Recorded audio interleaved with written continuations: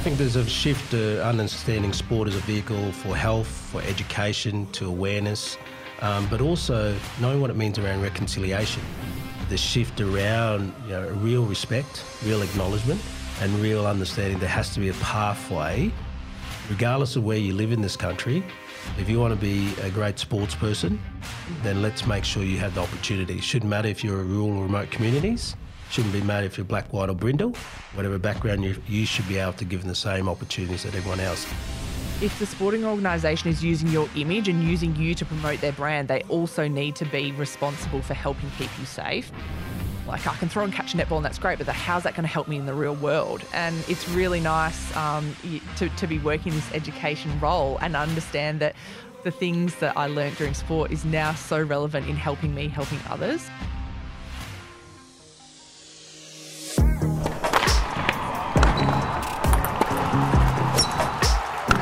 Welcome to Onside, the official podcast of Sport Integrity Australia.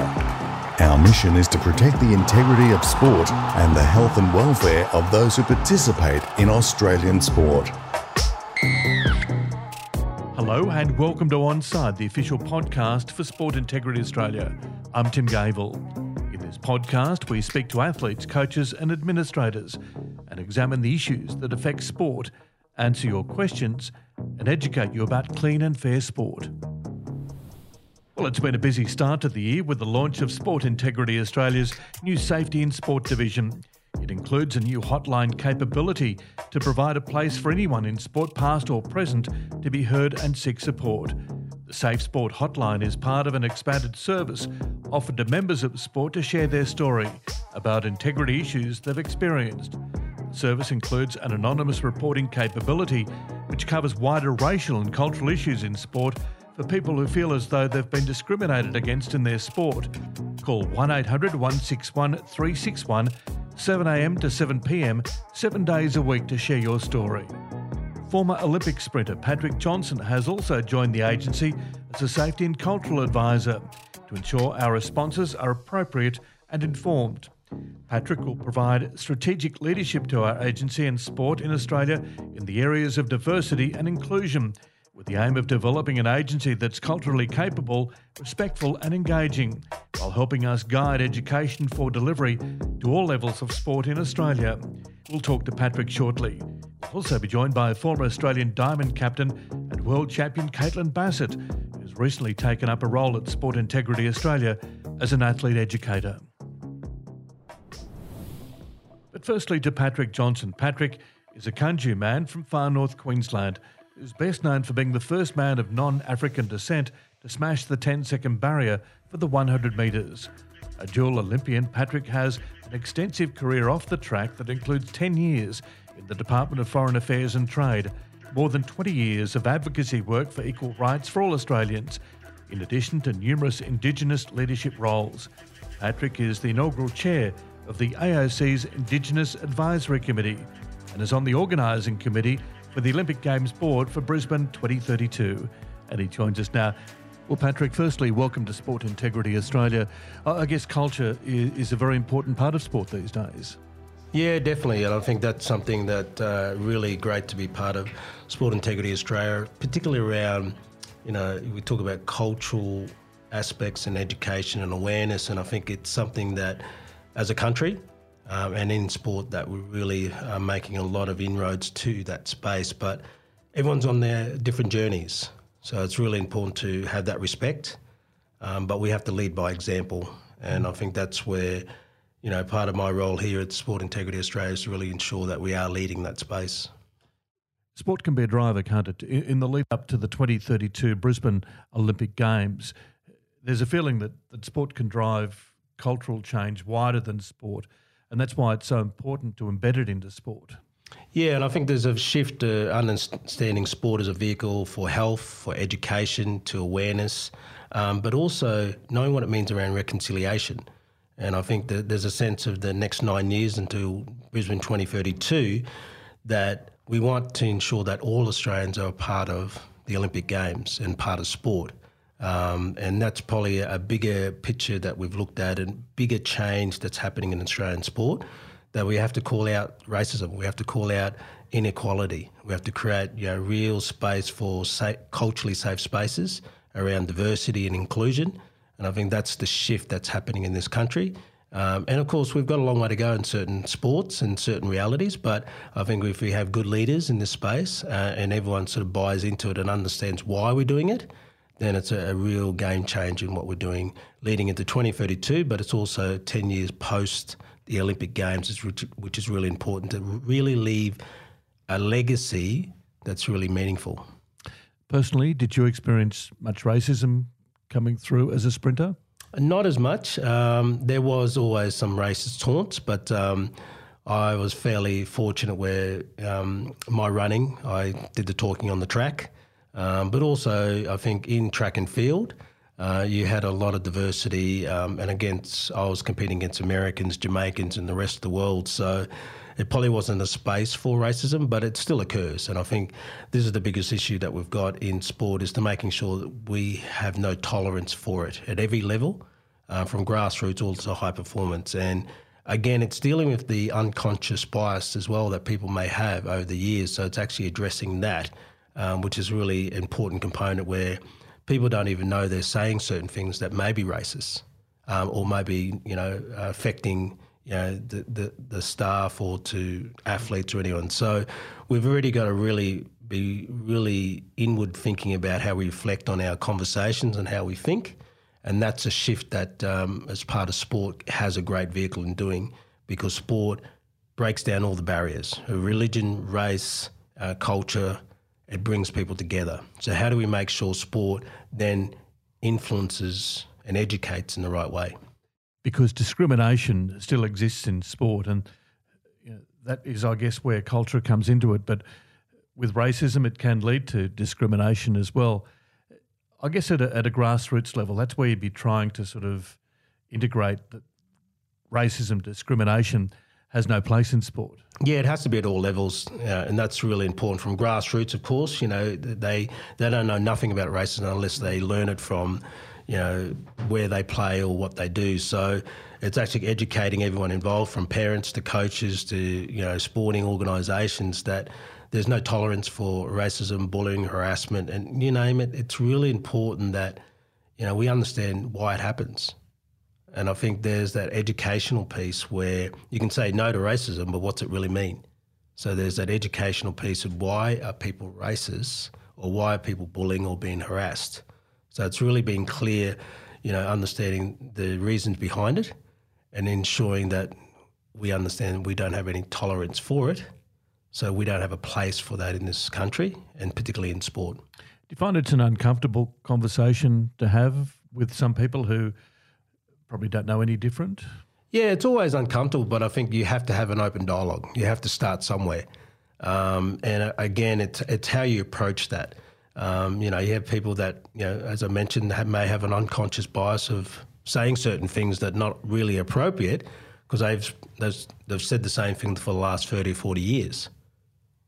But how do we ensure that we educate them in a way that say, well, hang on, that's not really appropriate. What you've actually said is pretty demeaningful, and it is racist towards who I am, in my culture, my people, my religion or whatnot. So it's actually, I'm a big person on calling it out, but also educating. Because, again, some people are blatantly racist. Yes, you've got to call them out and you've got to put them into place. But it's also understanding there's some people that don't mean to do it because they actually didn't think it was an issue. So it's actually changing the hearts and minds of individuals, from the grassroots to high performance, from parents to referees to coaches to administrators, to start saying, hang on, we need to just take a moment here. What do we actually mean by being culturally appropriate? How do we actually make sure this space is safe for everyone, regardless of your nationality or background? But we want to make sure we're the leaders for our kids, because everything what I do and we do, I hope, is for leaving a greater legacy for our kids. When you go to the Sports Commission, you're dealing with elite athletes, you're chair of the Indigenous Committee at the Australian Olympic Committee. Do you find that it resonates, the message that you're telling elite athletes, this is what you should be saying, this is what you should be doing, and this is how you should act? so that it is culturally appropriate? Are you finding that message is getting through? Yeah, I think, the great thing about, a lot of the athletes I've dealt with, and even through the Olympic movement, that athletes are really, actively, buying into this. They want to ensure that they are culturally appropriate because they see Australia as very diverse and multicultural, and sport is. But how do we ensure that it's for everyone? And I think the great thing that we've got in Australia, there's a real movement within athletes in this country that are really the game changers. They're changing the way people perceive sport and athletes themselves because, if you don't have it leading by our athletes and our superstars, not only from our people that's well known, but from the athletes from the grassroots, then it's very, very hard to continue the education because it's not driven by the ones that are really affected by it. It's not entirely easy though, is it? Because there is racism, let's face it, in Australia. And racism occurs at many different levels. And you mentioned there a moment ago the casual racism where people may not understand or really, I guess, believe that they're being racist, whereas it's the blatant racism which can be incredibly hurtful and is directed towards somebody. So it still exists in Australia, doesn't it? Yeah, we can't sort of say it doesn't, and it's really important that we all, as individuals, have responsibility to call it out. If you have a mate that's been racist, then you have to call that out. Have you had that experience yourself? Oh, I've had sort of certain mates that have said things jokingly. I said, mate, I'm sorry, mate, that's not appropriate. Yeah. And they go, but we know each other. I said, no, mate, I'm sorry, but understand. And it's just educating. There's going to be people that are, whatever in life, they're always going to be racist to, they're not going to be ignorant to some of the real issues that are happening on the ground and where people come from, and they have their own stigma around cultures and people. So, again, it shouldn't be left up to the people of culture to call it out. It has to be every single person's responsibility, regardless black, white or brindle. You call it out because you know it's wrong. Within the Olympic movement, are there enough Indigenous athletes taking part in sport? Oh, yeah. There's been 60 known Indigenous Olympians over the course of the Olympic movement, but of course we would like to see more. And that's probably the big shift that's happening where leading into, of course, the 9 years into 2032, but you can see the sports, the shift around, real respect, real acknowledgement and real understanding. There has to be a pathway, regardless of where you live in this country. If you want to be a great sports person, then let's make sure you have the opportunity. It shouldn't matter if you're in rural or remote communities. Shouldn't be matter if you're black, white or brindle. Whatever background you should be able to give them the same opportunities that everyone else. And I know it's not there, but I think there's a shift that's happening. And that's something that I'm passionate about to ensure that, let's say, the Olympic movement itself should be not just for the rich. It should be for every single person in this country to aspire, believe and could be a part of. With your workshops, what do you talk about when you talk to elite athletes, high performance people? What do you talk about? Well, first is probably getting their knowledge and understanding. So I'm a big believer is actually understanding what they know. So we can talk about cultural safe places. You can talk about cultural integrity, authority, cultural education. But everyone's on a different journey. So it's really important to connect with people. And that's one of the bigger issues I have is you have to connect with your audience and the people you're talking to, not talk at them. You don't lecture them. Yeah, it's really important you bring them along on the journey. So that's the shift that I make where it's not me just presenting about, being, a cultural safe space and what it means to have, respect for Aboriginal and Torres Strait Islander peoples and cultures and histories. It's about what do you know and how do we get you on that journey that it's meaningful, but it's also, it resonates to you and you can have the lived experience. It's not just ticking a box, oh, look, I've done Reconciliation Week, I've done a cultural awareness training. I'm saying, well, what do you do with that? Education. And I think that's the bigger picture where you've got to be able to take it home with you. And it should be not something that's separate in this society. It should be part of who you are as an Australian. Because you look at the Aboriginal culture, it's the oldest living culture in the world. And the Torres Strait Islander culture, why are we not celebrating? Why are we not embrace that? Everyone deserves that. So I'm a big believer that, again, it's not something that should be separate. It's got to be part of who you are. How careful do you think we need to be with our language? That's the key, isn't it, to make sure that it's not offensive? Yeah, it's very crucial because the language is everything, because it's how we interpretate culture or how we express ourselves.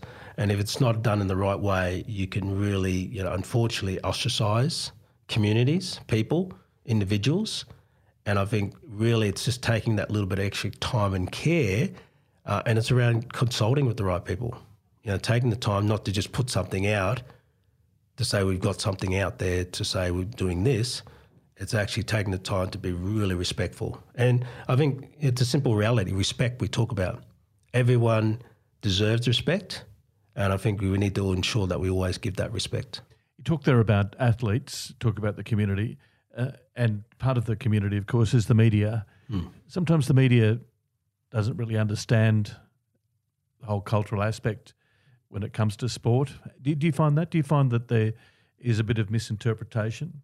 Yeah, and I think there's good and bad. I think that's probably, there's another space where I think like any sort of outlet of particularly around media, they've got to be well informed around, some of the issues where you can talk about racism, you can talk about cultural difference, you can talk about religious difference, but you've got to do the research.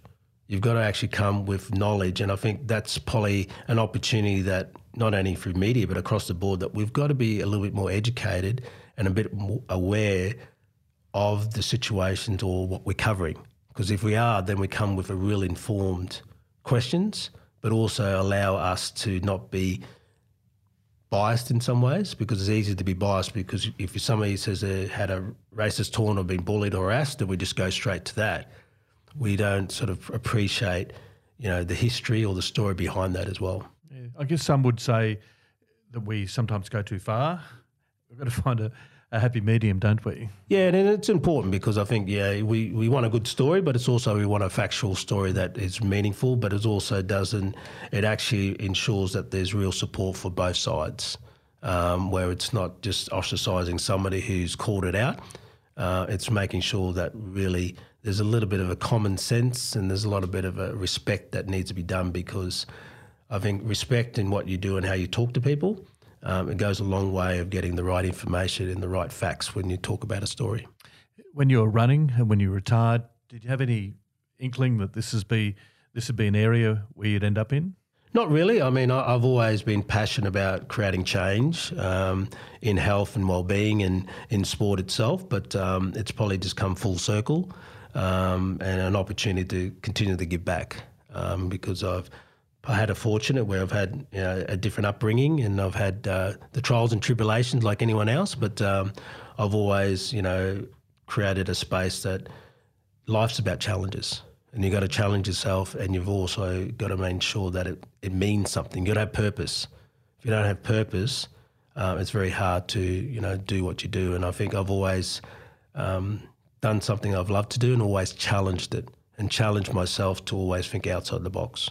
You do need people championing your cause, though, don't you? And being supportive, because sometimes it just doesn't happen. Yeah, and I think sometimes you've got to do it yourself, and it's sometimes hard where you want to get the right support, but sometimes, you won't get the support. And that's probably a tough reality that, particularly in sport and life after sport and, what you want to do, your dreams and aspirations. But I'm always a big believer that you never forget the people that have supported you, but you sometimes have to do the hard yards yourself, and you continue to do the hard yards to create change. Do you find that because you were a champion sportsperson, it is easier to gain acceptance?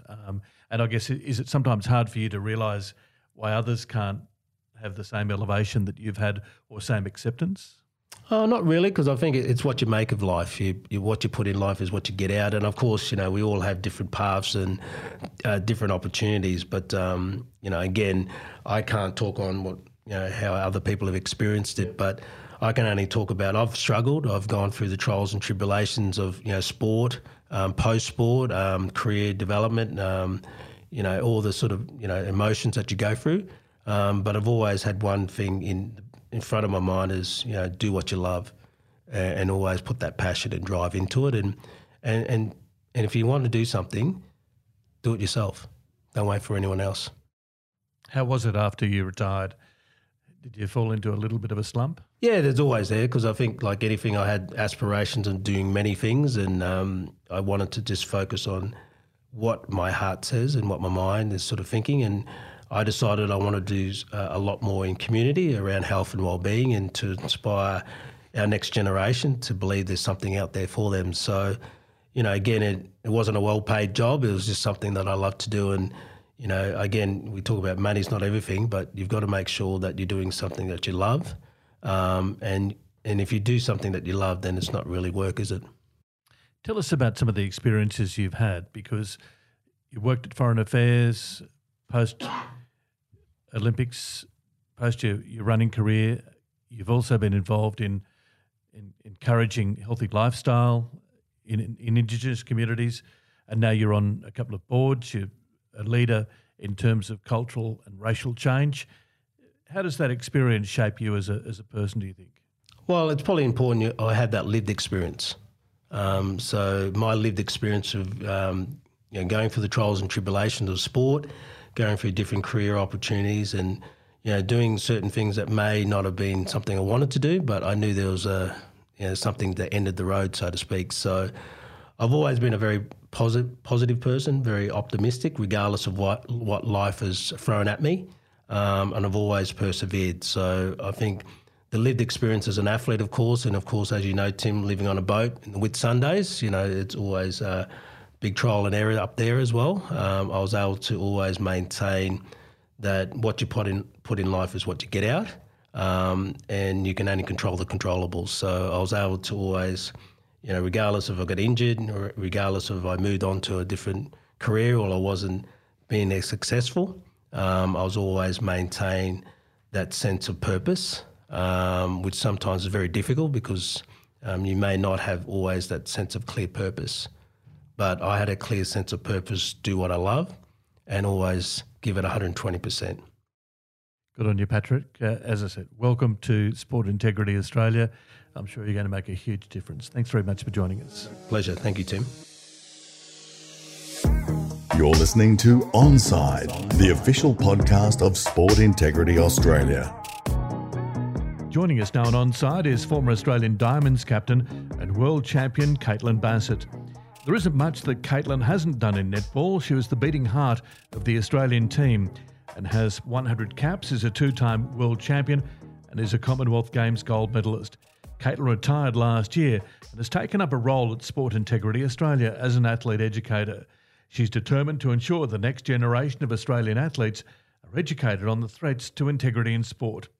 Caitlin joins us now. Well, Caitlin, firstly, welcome to Sport Integrity Australia. What was the reason behind becoming an athlete educator? I was at a little bit of a loose end after I finished playing netball, I think, and was looking for jobs online, and one of them was for the educator role. And I thought, I've sat through so many of these sessions myself as an athlete. I reckon I could do this job pretty good, and it's been heaps of fun so far. As an athlete, did you tune out at times? So it was challenging at times. I remember when I was young being in a room with heaps of people and having it delivered to us. When I got a little bit older, we actually did it online, and we had to complete the units as part of to get paid, basically. So it was kind of a very big incentive there to get through some of the work. But I think what kind of struck me, and what I said when I presented the other day, was I was an elite athlete for 18 years, and the information that I was getting at the start of my career and the information I was getting at the end was vastly different. So I was always learning every time we came together to do an education session, whether it be around, whether it be around drugs in sport, whether it be around integrity issues, around, wagering and betting in sport and things like that. It was always something new and something learning because sport was evolving at such a rapid rate. Did you find that when you go around the shelves these days, do you have a look at batch testing of supplements and work out which supplements you can, even though you're not involved in sport at elite level, do you still look at those things? It's interesting because I'm still working in sport. I'm working within cricket, and I have access to using some of the supplements at training. And number one, I don't use supplements anymore because I don't do any exercise. So I don't need to. But yeah, I just think, oh, wow, I can actually take whatever I want now, if that's what I wanted to do, and didn't have to think about it. While I was playing, I did for a little bit get involved with starting my own supplement, and that was one of the things that was really important, obviously, was the batch testing. And as an athlete, it's just always been ingrained in me. I guess what I put in my body is my responsibility, and so I wanted to make sure that anything with my name attached to it was going to be something that athletes were going to be able to take safely and not have to worry, because unfortunately it is still a drama these days. You get given, something really innocuous. You go to a hotel, you're staying away, and there's a little protein ball on your bed when you get there as like a welcome thing, or you go to the shops and there's all these bits and pieces and information, and it really is scary what to take and what not to take. Is that one of the messages when you go out to speak to athletes now? That's what you're going to be saying to them? Be wary of everything that you put into your body. Yeah, it is. And I think, we see so much in the media these days about athletes coming out and saying, I didn't know, and, I swear I didn't do anything wrong, and the responsibility is never on them, but it actually is. And we don't want to scare athletes. We don't want to terrify them. But, they are very lucky. Some of them are, some of the athletes we talk to are earning very big contracts. So it's a lot, financial for them. But it's your reputation at the end of the day, and that's something that you can never reverse. If someone's accused you of cheating or doping and things like that, it's kind of irreversible. That mark will be on your career for the rest of your life. We know the internet these days never forgets. So it's really important, I think, about being proactive and getting ahead of these things, and stopping athletes making silly mistakes, because often they put so much thought and effort into their training, their preparation, their diet, their exercise, and it's just that one tiny little slip up that can let them, come undone. It's not just an anti-doping message that you're delivering either. It's all about the integrity of a sport. You mentioned a moment ago about wagering and whatnot.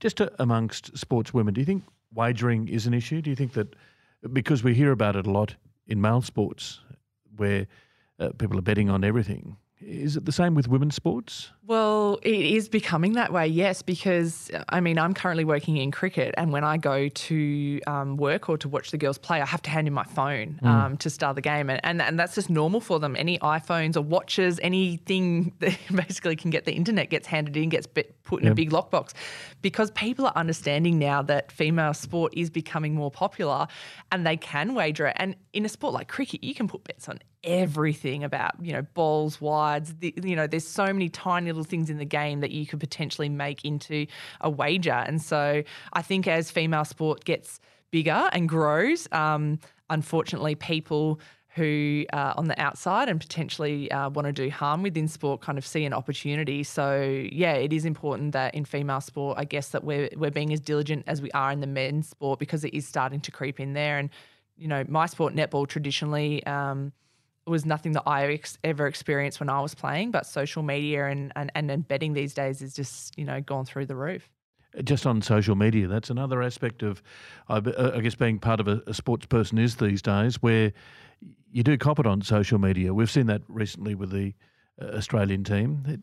How do you cope with it, and what would be your message to young people in particular impacted by it, apart from simply getting off social media?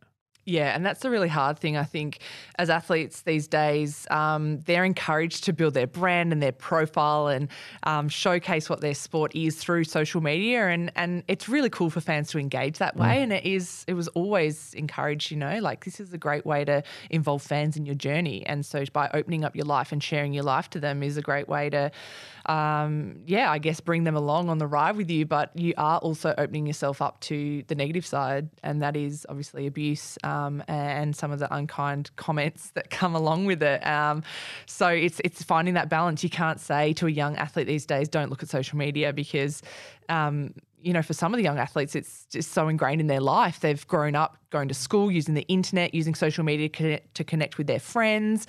And so we want them to be mindful about using it and getting the benefits of it, but then also understanding that there's tools, and that your sporting organisation should have ways to help you if you are going through some struggles online.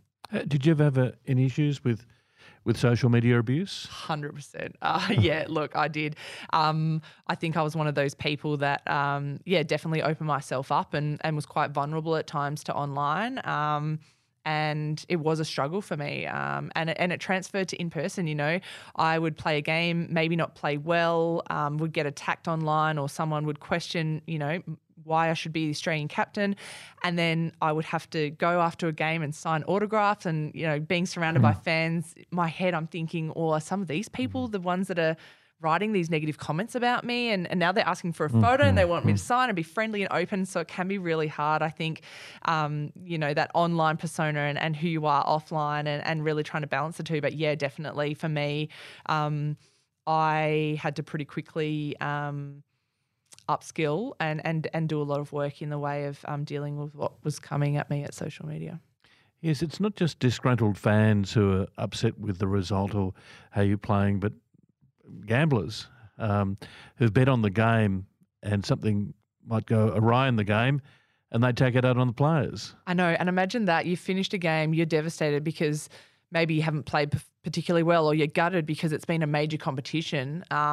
For example, after finishing Com Games and winning silver, which wasn't what we wanted in the Gold Coast in 2018, jumping online for then people to be like, "You've lost me money. I had bets on this game. I can't believe why did you miss that goal? Like, you've cost me all this," and getting that abuse, like that is full on. And you really have to distance yourself from those comments. Like, I didn't tell you to put a bet on that. I didn't tell you to put, to gamble that amount of money. And as an athlete, I guess you can't take that pressure into playing, because imagine if every goal that I went to score, I thought about that. I wonder if I'm losing someone money here, or is someone going to abuse me if I miss this goal? Like, that is really distracting. So I think it's about, if you are reading those type of things or that type of stuff is coming your way online, actively working with someone to be able to put that aside so it's not affecting your performances.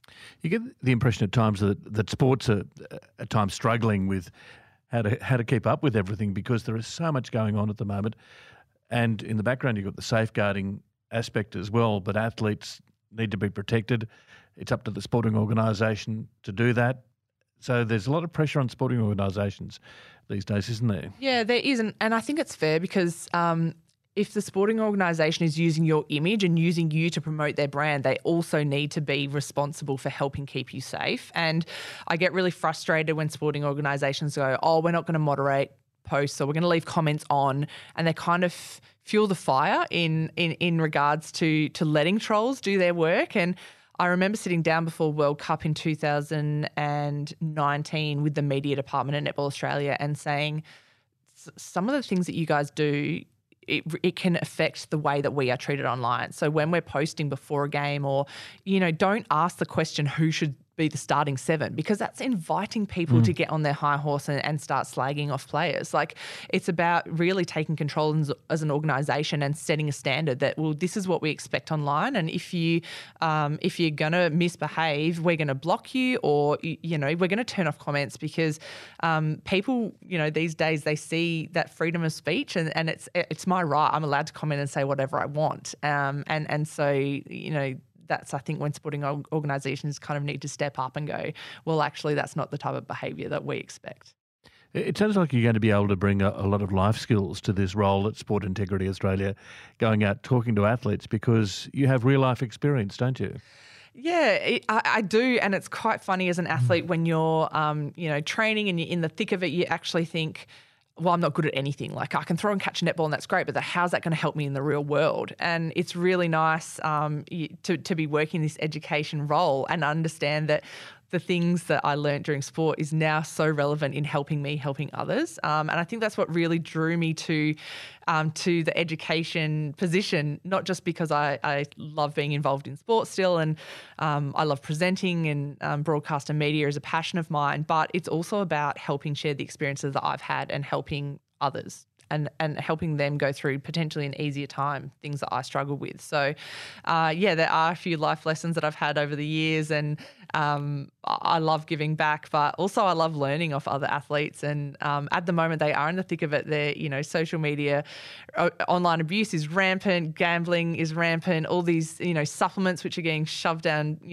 players' throats by marketing and media companies and things like that. Like, it is a really scary space as an athlete, and there is a lot of pressure on them to be perfect, not just on the field or pitch or whatever discipline they're performing in, but to be offered as well. It's a minefield, isn't it? It is, but an exciting one. And I guess that's what makes being an elite athlete so exciting. You get the opportunities to do things that other people will not, the good and the bad. And, you just got to embrace the opportunities that come your way and learn as you go. Have you thought about being a coach, or that's not in your DNA? I definitely don't have the patience to be a coach. Okay. I'm working in the player wellbeing space at the moment, which I enjoy because I really like that sports are understanding that wellbeing and treating a person as a whole and not just an athlete is really important to performance and important to, when a player does decide to leave the sport or retire, that we're going to help them and guide them in the next area of their life because, like I see when I walk around here, there's plenty of ex-athletes who come back to sport and come back to present and come back to help others. And I think that's what we really want. We want elite athletes to leave the sporting environment feeling supported that they can come back into it and share their experiences to help others. You mentioned the R word there, retirement. You've been retired for about 6 months now. How hard is it for an athlete to suddenly go from playing at elite level, as you were, and as captain of the team, to suddenly not have that day-to-day experience anymore? Is that an issue that needs to be explored a little bit more? Yeah, I think the media likes to pump up a fairy tale ending. And so for a lot of athletes, they think, I'm going to finish my career on a high. I'm going to win a medal, a championship. I'm going to finish exactly the way I want to. And then I'm just going to smooth sail into the next area of my life. But unfortunately in sport, I've found out through talking to lots of other athletes now and that it's not that way. And there's so many athletes that finish because of injury, because of deselection, because of burnout. They're injured, they've lost passion for the sport or they've no longer been selected and they felt like they've been let down and they walk away very unprepared, both physically and mentally for what the next stage of their life is. And so the last 6 months for me have been ridiculously challenging. I definitely wasn't prepared for retirement, even though I thought I was. I studied while I was playing netball. I had all these bits and pieces going on outside of sport that I thought had prepared me really well. But at the end of the day, it's literally like you've been banned from going into the office. You don't have people to train with. You don't have that support that you're used to accessing every day. Even basic things for me like physio. I finished with two knee surgeries, and so even just being able to rehab so I could walk properly and get in and out of my car, that was stuff that I didn't even have access to. So it can be quite confronting. Yeah. So as you look back on your career, have you got a memory that comes to mind immediately? Have you thought, well, gee, that was good? Because when you're in the thick of things, you really don't have time to reflect, do you? No, you don't have time to reflect because what happens is you set a goal and then you achieve that goal and then the next day you jump to the next goal and the next goal and the next goal. Even if you're hitting a PB in the weights room on the bench press, you're chucking on another 2.5 kilos straight away. You're always pushing for the next thing. And I think that can be really you don't realise it as an athlete that you're never actually acknowledging the great things that do come your way. And when I look back on my career and I reflect a lot through looking through old photos and talking to some of my old teammates, and it's not, the big tournaments. It's not the Com Games and the World Cups, because reflecting on them, I actually realised how exhausting and challenging they were for me as an athlete. I like playing one game a week. I don't like jamming everything into a week, and playing, 7 games in 10 days in an elite tournament is exhausting. And so looking back, I think the things that I miss most and the things that make me smile most are the tours that we went overseas. We went to Jamaica a couple of times, which was always interesting. Heading to the UK, when it's 40 degrees in Perth, jumping on a plane, heading to the UK where it's -5 degrees to go play a tournament, then coming back to the heat again. Those type of things, going travelling after a tournament over in Europe or the UK, I think were things that I remember really fondly. But then, people always say it's the friendships and it's the mucking around at training and it's the laugh that you have, and they're always things I think, for me now, I'm really lucky I had those experiences. And just as a final question, I'm sure you get asked this a lot, do you successfully get the exit row in planes still? Or, I'm waiting for the bump up to business class, but that never happens. Unfortunately I have to pay for that now as well. So that's one of the horrible things about no longer being an athlete. You've got to pay for all your flights everywhere. Yeah. How tall are you, by the way? 6'4". 6'4". Yes, I imagine it's a bit of a crumple in 34D or something like that. Yes. Yeah. So maybe I left the sport too early. I think the girls are getting business class flights now and they head overseas, but we never did when we were playing tournaments over there. So All the best in your new role. I'm sure it's going to go well, Caitlin, as an athlete educator for Sport Integrity Australia. Thank you. Thank you. And now for our segment From Left Field, where we answer a question from the public. Hi, I'm Hayley. I'm an education presenter with Sport Integrity Australia. Today's left of field question is, are antidepressants banned? As a category, antidepressants aren't banned in sport, and there are a number of common medications that are permitted for use in athletes. However, as we know, substances can change over time, so athletes need to be careful to make sure that they're checking their substances regularly on Global Dro. At the end of the day, your mental health is most important, so be sure to check in with your doctor if you feel like you need mental health support. Well, thanks for joining us on Onside. I'm Tim Gable. See you soon with another episode of Onside. You've been listening to Onside, the official podcast of Sport Integrity Australia. Send in your podcast questions or suggestions to media@sportintegrity.gov.au. For more information on Sport Integrity Australia, please visit our website www.sportintegrity.gov.au or check out our Clean Sport app.